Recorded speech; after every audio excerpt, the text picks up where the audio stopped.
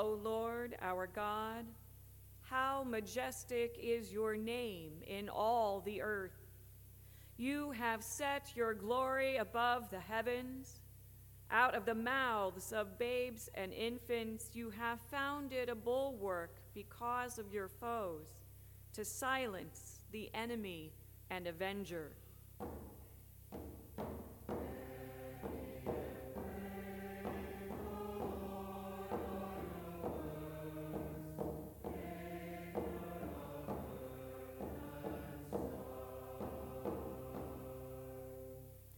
When I look at your heavens, the work of your fingers, the moon and the stars that you have established, what are human beings that you are mindful of them, mortals that you care for them?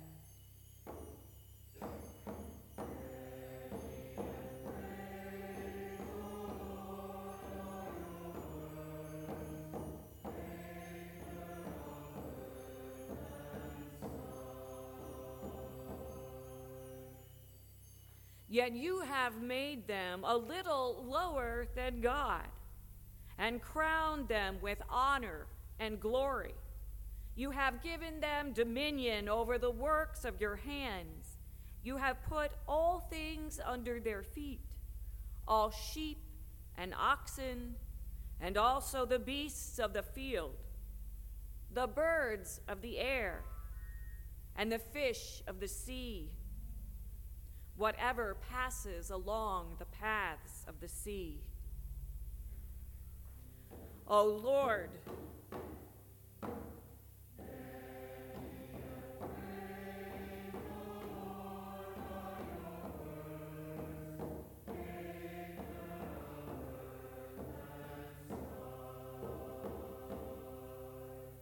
O Lord our God, how majestic is your name in all the earth.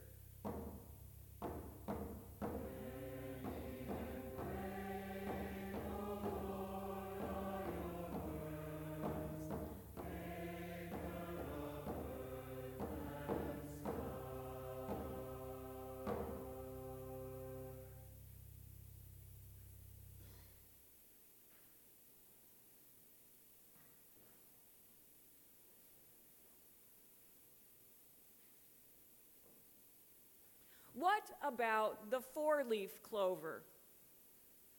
Yes, the four-leaf clover. When I first learned how to talk about the Trinity, how God can be three and one, Father, Son, and Holy Spirit, and all one, it was suggested to be like St. Patrick and use a three-leaf clover. Now, St. Patrick, the one who brought Christianity to Ireland in the 5th century, was walking through a field of clover one day when he came along some people who wanted to know more about his God. And so he plucked up the three-leaf clover and explained to them that there were more than one way to know God, that God was Father, Son, and Holy Spirit, all one, just as there are three leaves to the clover and one plant. He tried to explain that our God is a dynamic being and cannot be restricted to one way of being known. The source of life, life itself, and life in and through and among and beyond all life. But I, concerned about the oddity, the defiant one, wanted to know about the four-leaf clover. What about that one that breaks the mold and the rules? The one we hunch over that field of green, searching for hours to find. That one that confounds our expectations. Now, my concern for the oddity might be diagnosed as oppositional behavior disorder or anxiety disorder, It might also just be taken simply as asking questions of church doctrine, testing the elasticity of a metaphor, seeing how far we can stretch until it snaps back with a painful pinch or breaks altogether. What about how we know God? If we are to pay attention to the Psalms, we will find that it is in the asking the questions that is a good place to start to know about God.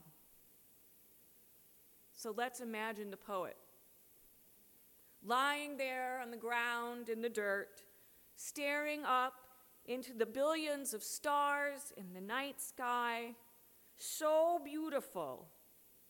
It's impossible to think, but just be in that awesome moment, in that mystery.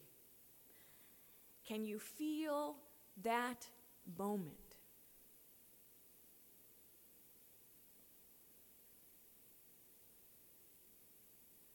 When we go out on the trail, or hike Rock Creek Park, or go to Yellowstone and Jackson Hole, it's why we go there. To be in those moments of awe and the magnificence of God. It's why we dig in the garden or sit at the kitchen table and listen to the birds at dusk. God shows up in mud and stars, the one lying out on the ground in the dirt. Who are we that you care about us? And the answer comes in that moment of awe and mystery. I made you. That's who you are. You are part of my mystery and beauty. Be in awe. I created you and give you worth and dignity. I give you power. I trust you to care for the hummingbird and the cow and the whale and the minnow and the great white shark. So I have this image of God handing a 3-year-old a bean sprout in a Dixie cup filled with dirt, praying that we keep it alive.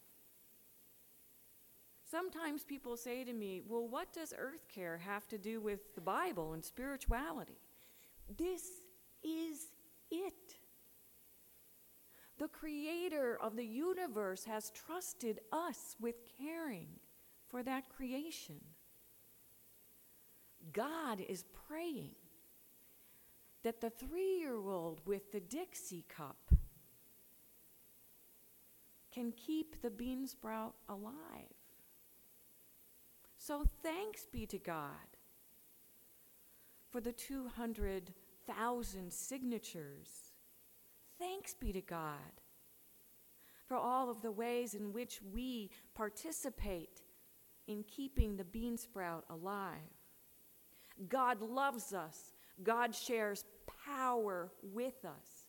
And it is this experience of God, the advance of the divine, the creator, the human, the one in flesh, the power to create that moves through in all, that led people to put that experience under the stars into words in the church, to somehow capture that moment of Father, Son, material world, and breath of life, Holy Spirit. It is important today to consider that beautiful imagery of the Trinity, and really the first part, the Father part, because it's Father's Day, and because our culture has so badly warped the image of God the Father. Now, Roman law, the time in which Jesus lived and preached, Roman law gave heightened authority to fathers over their descendants and over their household. And it was even power to determine whether an infant lived or died. Jesus rejected that kind of power over the vulnerable and the weak, and instead, Jesus was the one who got down on his hands and knees and blessed and played with the little children. Jesus was the one who invited women into power. Now we have this upsurge of bias against women in our nation. It's that insistence that there is a divine mandate that men have power over women and authority over women. It's the thinking that reduces women to less than, and not just a little less than God, as Psalm 8 says, but also a little less than men. A little less than fully human. I think Jesus would be horrified. This is not the God the Father he worshiped, and not God the Father he taught us about. Jesus took his identity from how he knew God to be, loving and forgiving, constantly giving power away in food to the hungry, in healing for the people. When the bent-over woman with the flow of blood came up behind Jesus and touched even just the hem of his garment, Jesus felt power flow from him, and she was healed.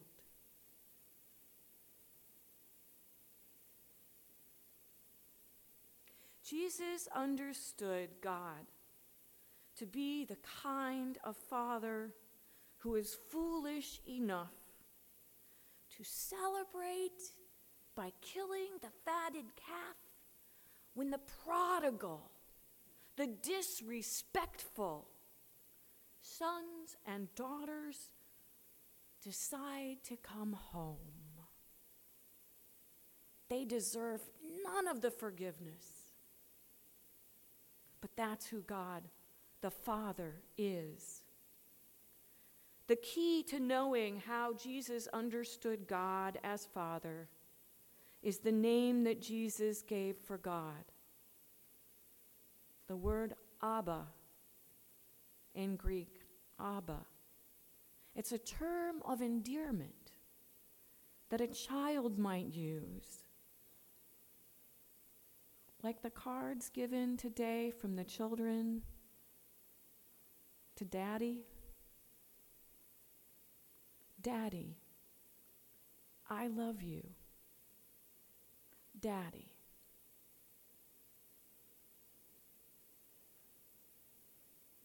It's that intimacy of being so close. So close. Daddy. Now, Jesus used many metaphors for God. The woman who searched for the lost coin, the mother hen protecting her brood, the good shepherd searching for that one lost sheep. By the time of the writing of the Gospel of John, 100 years after Jesus was born, some 70 years after he had died and lived again, the language about Jesus and God had become so abstract that Jesus is now the Logos of God, the utterance of God, the Word of God. But way back, when our faith was being formed, back at the time of the Exodus, back at the time of Moses, when Moses was pulled from that basket in the Nile, and Moses grew up to be that man who was shepherding sheep in the mountains and came across the burning bush, that mystery in nature where God showed up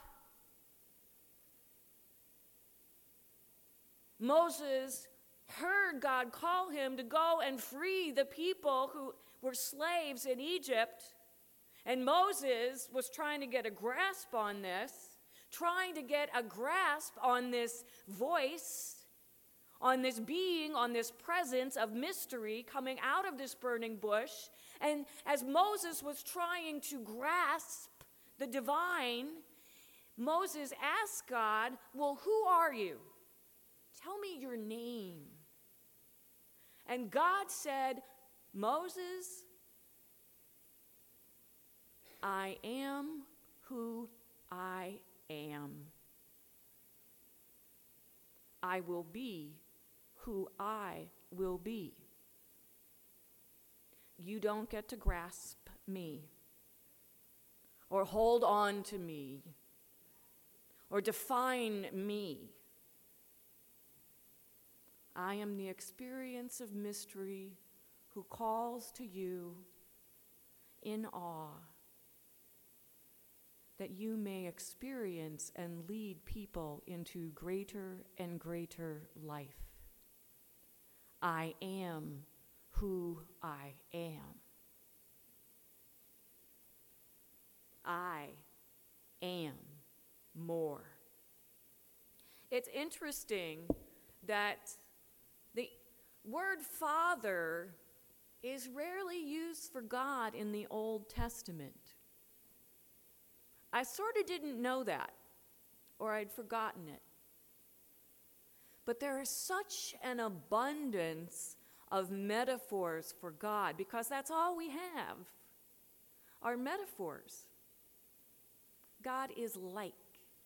God is like. So God is like the shepherd who keeps watch over the sheep. God is like the king in glory seated on the throne that Isaiah saw in the vision in the temple.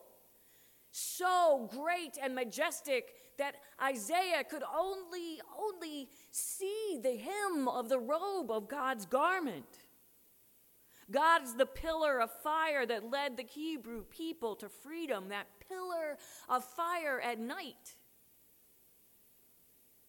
and cloud by day. When people were doing battle, as they often did, God was the rock, the high rock on the battlefield that you could climb up onto for safety and to see or hide behind. God is my rock. God, said the prophet, is a woman panting and crying out in labor to give birth to something new.